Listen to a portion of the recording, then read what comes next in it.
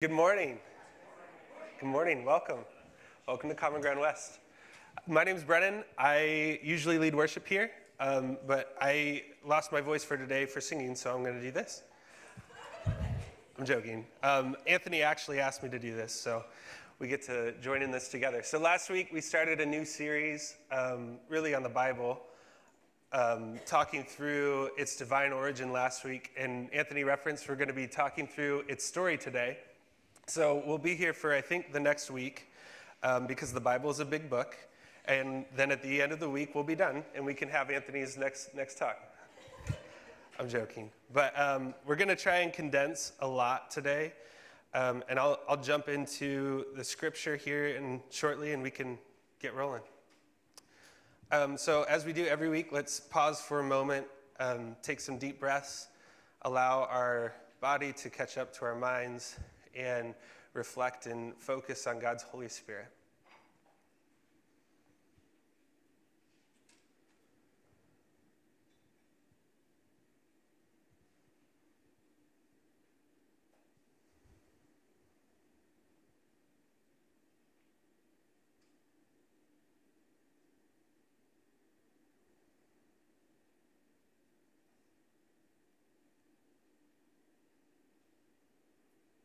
Lord, this morning we recognize that you are here in our midst. May we be attentive to what you would have for us. May you form and shape us into your likeness. May we seek your kingdom first this morning as a community. And may we grow in our love for you and in our love for one another. In your name we pray. Amen. Would you rise for the scripture this morning? Luke 24:26 through 32, on the road to Emmaus. Did not the Messiah have to suffer these things and then enter his glory? And beginning with Moses and all the prophets, he explained to them what was said in all the scriptures concerning himself. As they approached the village to which they were going, Jesus continued on as if he were going further. But they urged him strongly, "Stay with us, for it is nearly evening. The day is almost over." So he went in to stay with them. When he was at the table with them, he took bread, gave thanks, broke it, and began to give it to them. Then their eyes were opened, and they recognized him, and he disappeared from their sight. They asked each other, "Were not our hearts burning within us while he talked with us on the road and opened the scriptures to us?" This is the word of the Lord. You may be seated. Man, I love the description in this passage of the two followers of Jesus asking each other, "Were not our hearts burning within us?" It's a beautiful image. And I love to note here the much more realistic question that I would be asking is more along the lines of, where did Jesus go? Instead of just first saying, yeah, I really liked him. I mean, if you are walking with someone and he just rose from the dead, I guess you really wouldn't question where Jesus disappeared to, because you figure he could probably do sleight of hand. But we're talking about the story of Scripture this morning, and I just want to reflect on some of my youth for a moment. But I grew up with a group of people that were invested in my growth and development. I had a community, I had a family that had a strong support net for me. There were lots of factors that were around me that were growing me to where I am today, and I reflect on how I grew up in the church. And there were key moments that I can kind of look back on towards my development, towards like ministry today, where I lead in worship.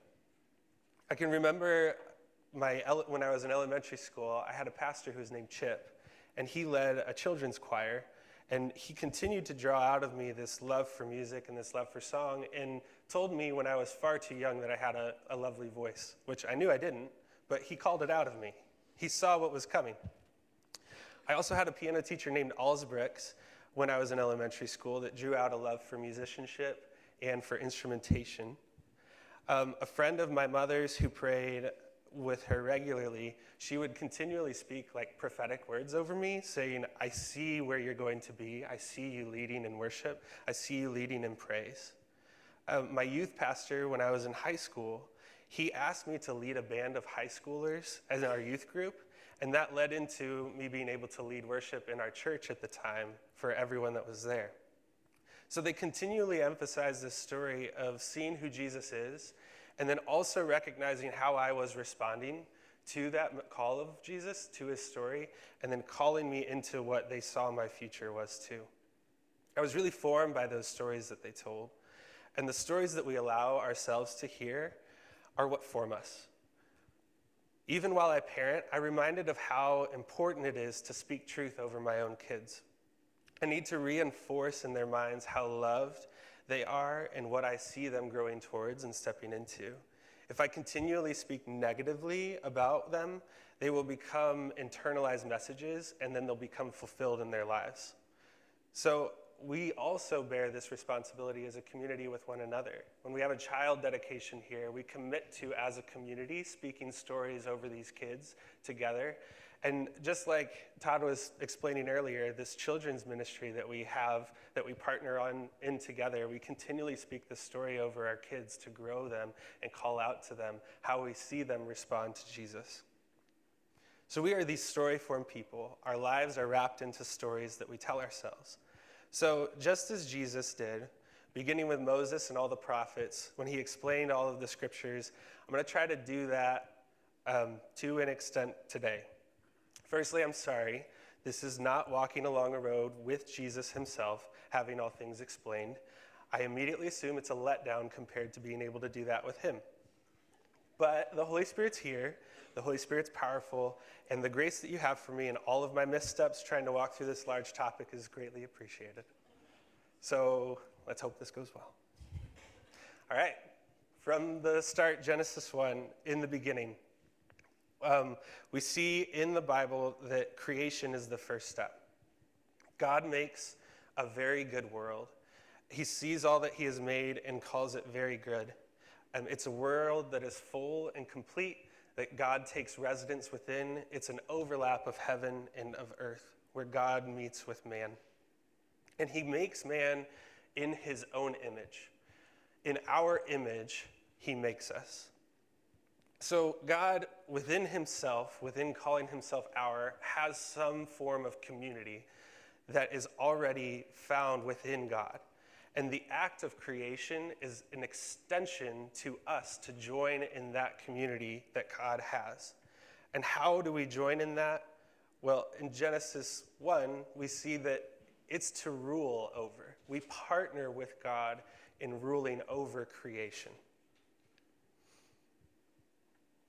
And then the last born of creation, humans who were made last, are now the ones that take charge over ruling the sea, the birds of the sea. Nope, that's not right. The birds of the sky, the fish in the sea, and the livestock of the ground. So God speaks this over humans twice. He tells this story to humans that you are to rule over. And then he says it again, you are to rule over. And we're to partner within that as his image.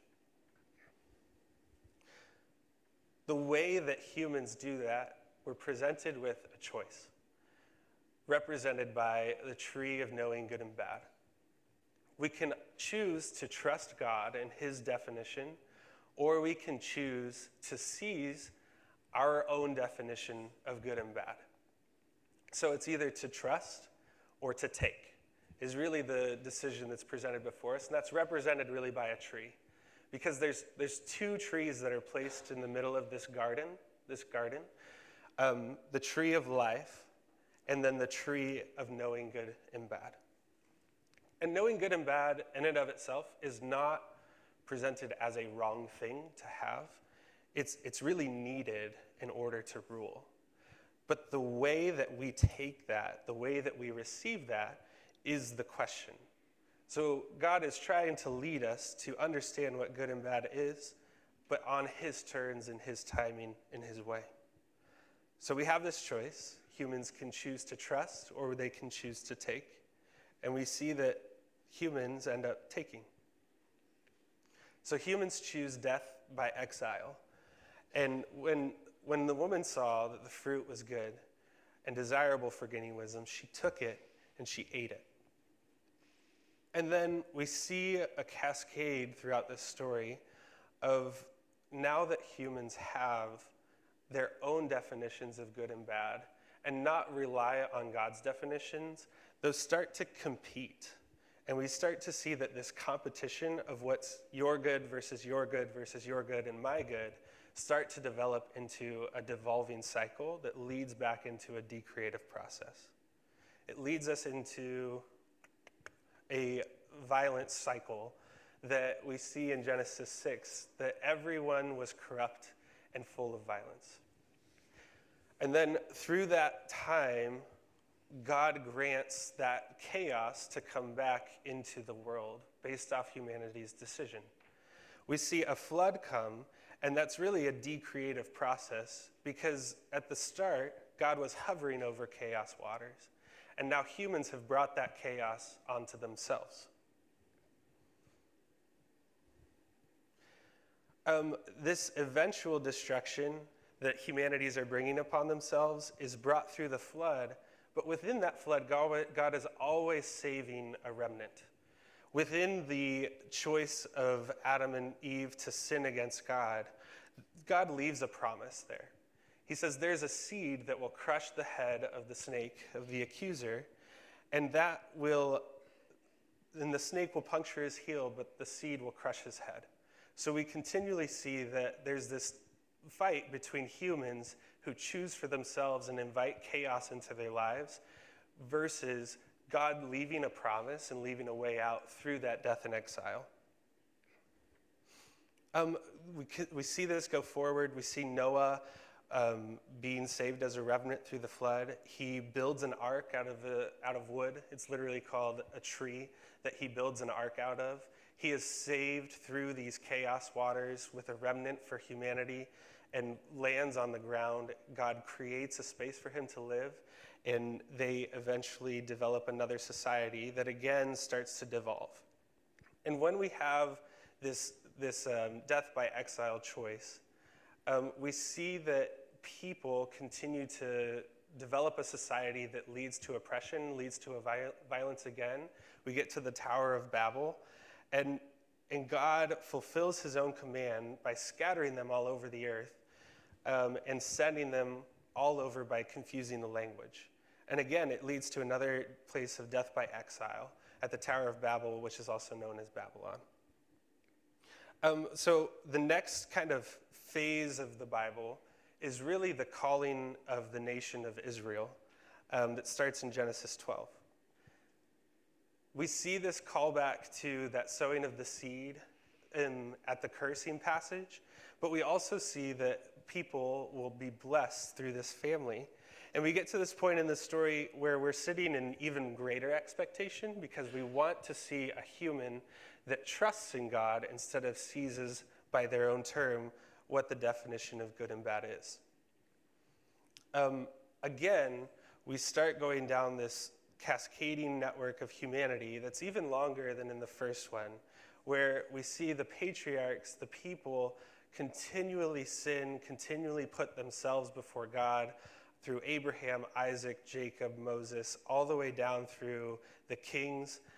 There are prophets that are continually calling the nation back to God, but they continually sin over and over again.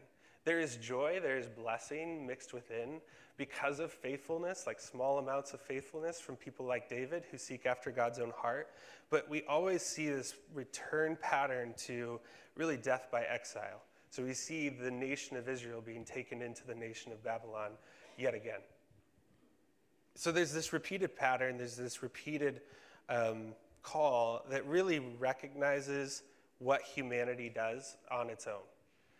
Where we are is we're supposed to see ourselves reflected in this story of Israel, and that in my humanity, I continually fight against what the correct order of things is, which is trusting in God. So we get to this point in the story where we leave the nation of Israel. They've been in exile. There's a remnant that comes back, and then there's this period of silence.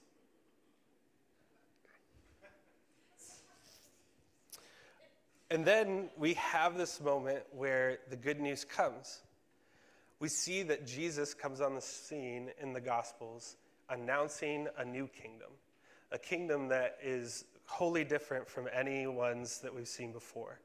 He uses the exact same language as the kingdoms of the day. Like, gospel is pulled straight from Caesar Augustus. There was a gospel of Caesar Augustus declaring peace from Rome, which was a forced peace. It was the military peace. But Jesus uses this same language. The authors use this same language to notify of a kingdom that is not on human terms. It's a kingdom that leads into submission, of self-sacrifice, of denying oneself to bring about the glory that God would have for earth. And then Jesus, in one passage, he gets called right after his baptism into the desert by the Spirit. And in this passage, there's a lot of points where Jesus is being accused and called into question, just like Eve was in the garden. And he responds each time with Scripture and through his knowledge, and he responds appropriately and says, no, I want to respect God's timing for knowing what good and bad is. I want to respect trust in what God says, and not kind of fall off of this. Or, I don't know what I just said, but yeah, you get the point. The next piece that kind of comes into this is Jesus trusting and ends up receiving the death by exile that was undeserved to him. Todd read a verse that really kind of captured a lot of this point this morning. I think he read my notes beforehand. You were reading my notes, right, Todd? No? Okay. But it was the one who knew no sin accepted sin onto himself on behalf of the many. It's a beautiful way to represent that Jesus allows the cross to do the worst to him. It's a point in the story when Jesus becomes the vehicle for resurrection by allowing the curse to do its worst to him. I do want to share one quote around this from the Bible Project that's really fantastic, that kind of draws this representation together. Because what we see in the Garden of Eden is there's two trees, one that represents life and one that represents the decision of taking or trusting, and humans take. And we come to this point in the story where Jesus becomes representative of essentially a new tree that combines the two together, where curse and blessing really meet. So the Bible Project, which is a fantastic resource, they have this series on the Tree of Life in their podcast. But they say that the death of Jesus on the tree in the middle of a high place becomes both the place of cursing and the source of blessing for all nations. Jesus becomes the ultimate sacrifice that brings the presence of God to every person. So we were in my house. I just want to kind of do like a little pause because we've covered probably, depending on which version, like 700 to 1,000 pages worth of biblical text right now. So like take a deep breath real quick. We were yesterday in my home. Evie had drawn some pictures on scrap paper. My daughter, she's 4. And I was preparing for this and kind of thinking about this, but she had drawn a picture that looks like this. And in the child's framework of what this looks like, I started saying that there was this other picture that she had drawn on scrap paper too that looked like this. And we were making some like leaf dioramas to hang in the window. And these were the scrap paper that we were supposed to throw away, but Evie, my 4-year-old, decided to draw on them. And they had these cuts within them, and I took them together and I just put them like this to represent how there's this new tree that comes together. So we sat together and she said, this is the tree of knowing good and bad, and this is the tree of life. And when you take these together with Jesus on the cross, it becomes the cross that Jesus was on that represents blessing and curse. And it was beautiful to hear her just walk through that, because when I told her that, she said, "Say it again." And I said, okay, this is the tree of knowing good and bad. This is the tree of life. The two come together with Jesus on the cross. And then she said, okay, I need to tell my brother Macklin. So she took the pieces of paper, said, this is the tree of knowing good and bad. This is the tree of life. And then two come together with Jesus on the cross. And then she needed to tell her mom. And then she needed to tell her stuffed animal unicorn. And so she just continued to repeat this story over and over again. And it was beautiful to see how children can just pick up on a visual representation and just start to run with it and communicate that story. And it started to form her, and it started to form others that she told. So jumping back in, we have the opportunity to pick up that cross and follow Jesus. It's a specific call from Jesus, and it's an invitation, really. It's to say, you have the opportunity to follow me, and I want to invite you to pick up your cross and follow me. Pick up the way that you have seen me submit to the will of the Father and carry that out in your life as well. So we have this new story, and the story really is the life of Jesus. We also have a point in Scripture where we see where this is kind of headed towards. In Revelation 21, we see that the new heaven and the new earth come down.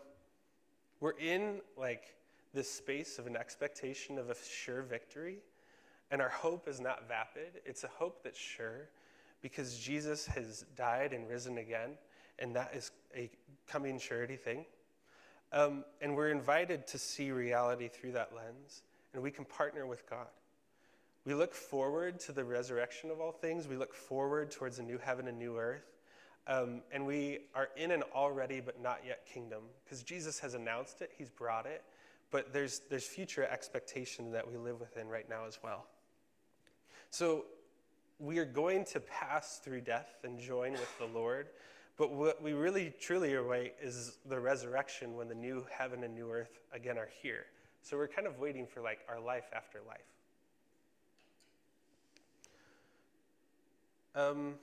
This is just a lot. I'll just say, sorry, but Anthony asked me to talk about the whole Bible. So we live in the middle of this story. We live right where exile and resurrection compete. They rub against one another. Resurrection has this final victory and final word, but exile continues to exist and do its worst. Which Anthony's talked about this time and time again, but it provides meaning to our suffering. That when we rub up against death, when we rub up against hurt, there is a narrative that this folds within that provides meaning and trajectory to that suffering. It may not always help in the moment, because there are moments that are just really hard as humans. I would also note, what this story is, kind of what I was putting it around was just creation, sin, failure, death, and exile, and restoration is a really simple way to get a large trajectory over what's happening in the Bible.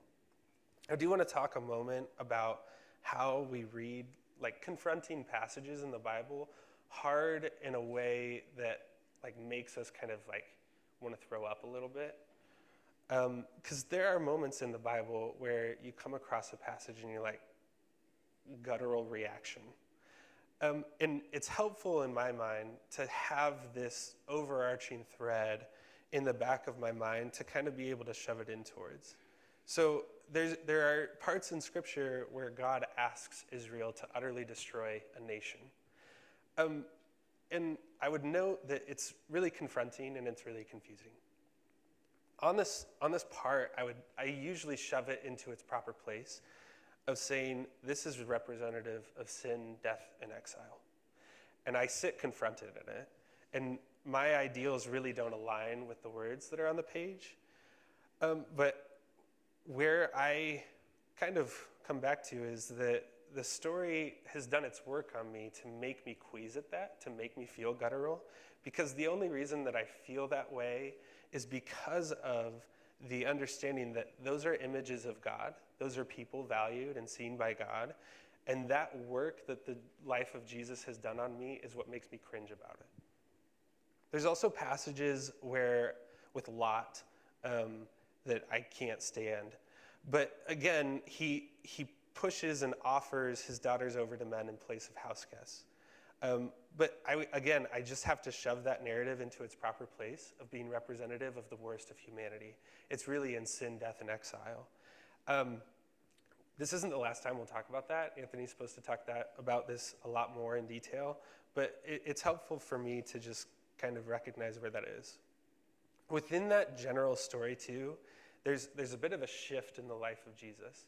We see sin, failure, death, and exile have much more of a say, it seems, in the Old Testament, where God still leaves with a promise and a remnant, but it isn't always assured. You're always questioning, where is the one that's going to bring a final victory?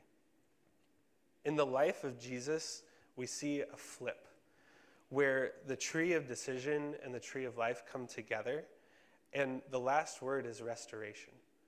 Because Jesus has come to do that final work, and our resurrection hope is secure. So when we're reading and having confusions, or try to remember where you are in the story and what God is trying to draw out of you to a deeper understanding. So this overall story, why is it important to know? What's the purpose for it? Why should we allow it to do work on us? It's really because earlier I stated we are story-form people. The stories that I heard, the stories that I reflected on were really forming me. And at any time, we are always being formed by a story, whether we are realizing it or not. I'm going to share a few of the competing stories that I found within myself. I'm sure there's a lot of other competing stories that we can walk through. But I'm going to talk to how these competing stories kind of what they are, where they have been in my life, and then also talk about how the biblical story cuts against them.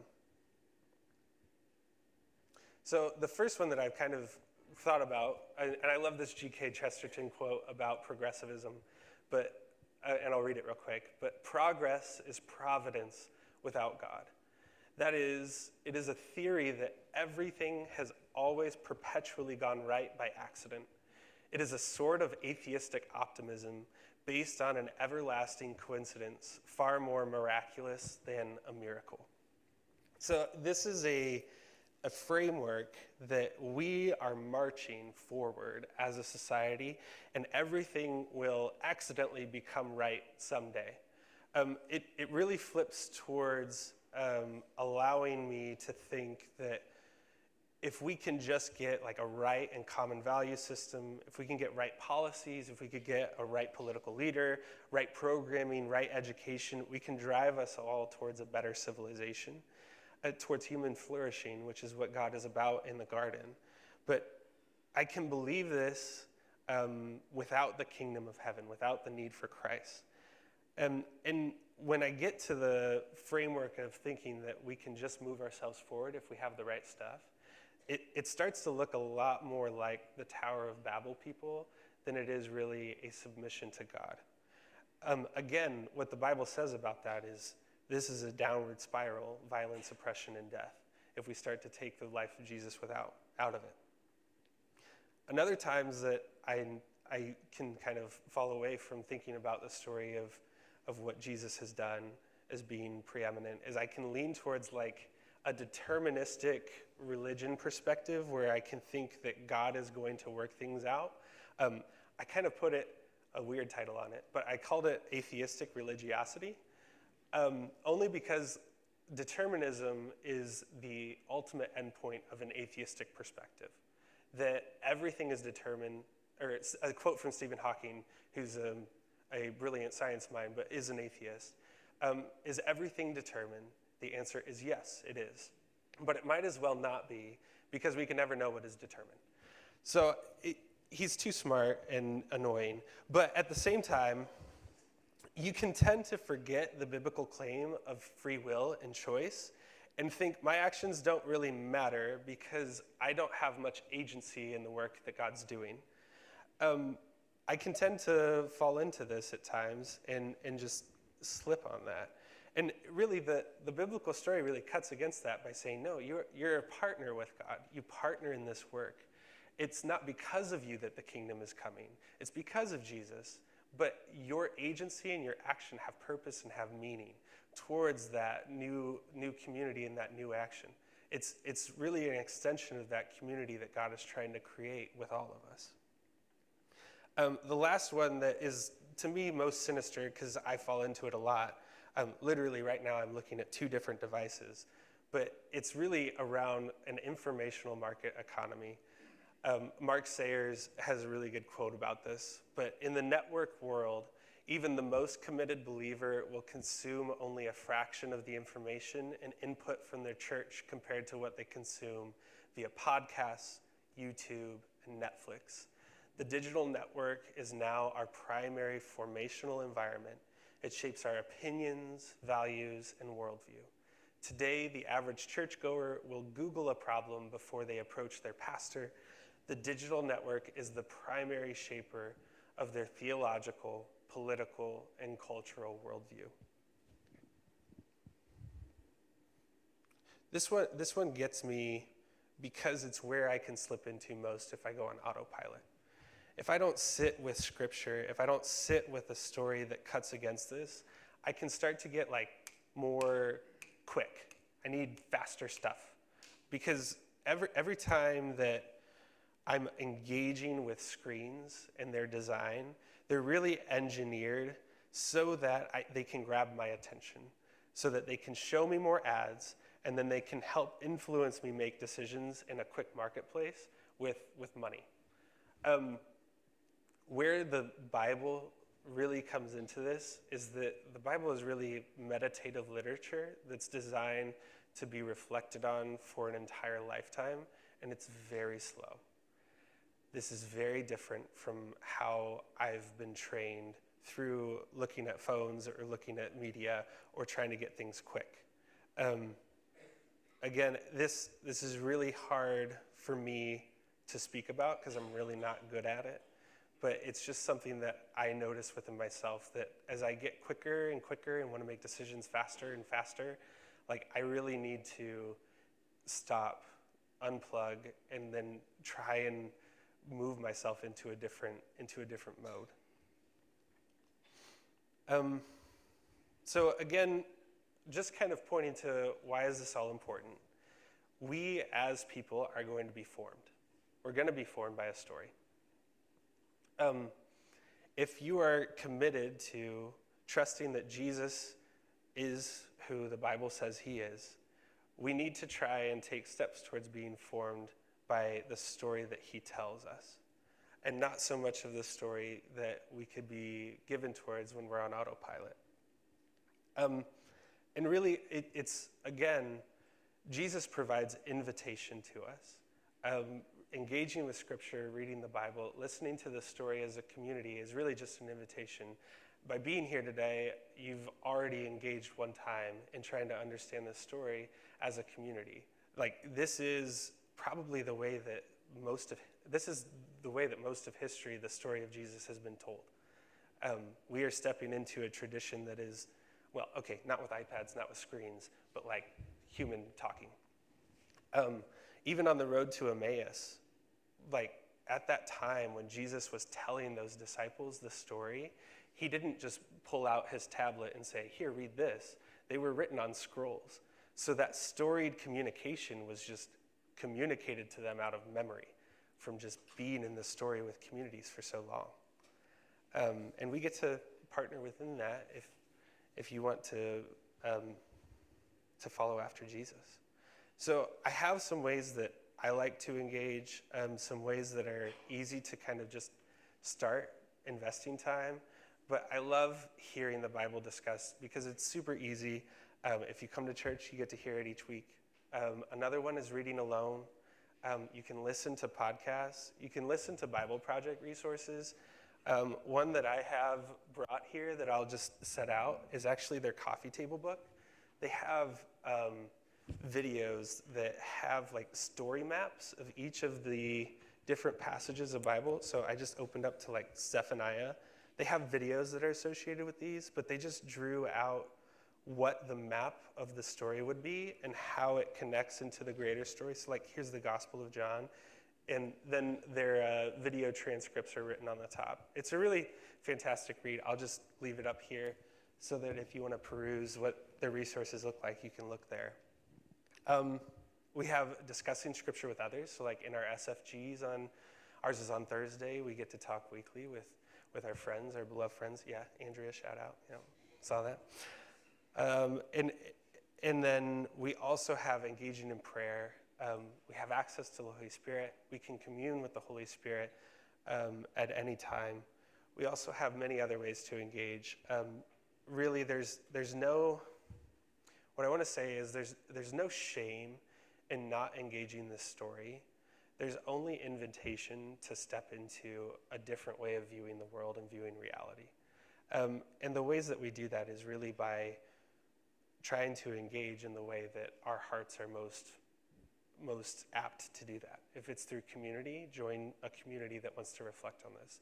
If it's through solitude and silence, take time for yourself and reflect on the story. Oh, I forgot this one. Oh, back to kind of this, like another great way to engage is just tell the story. Find like a simple representation. My daughter found one that she was really akin towards, and just communicate that story to someone. It helps form you too. If you don't know where to start, like practically in the Bible, I think the best place to start is really any of the Gospels. We're 10 months into this year, almost 11 months. There were probably quite a few people that said they were going to read the Bible in a year, and you may have fallen off that wagon. So before the end of the year, you could just pick a gospel, listen to it, read regularly. There's Bible Project videos that help put maps around this story so that you can kind of have some grounding points as you work through it. And those have been found really helpful.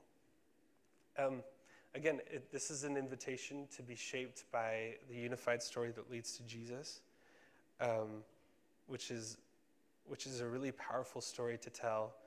It cuts against the way that we are naturally formed as people.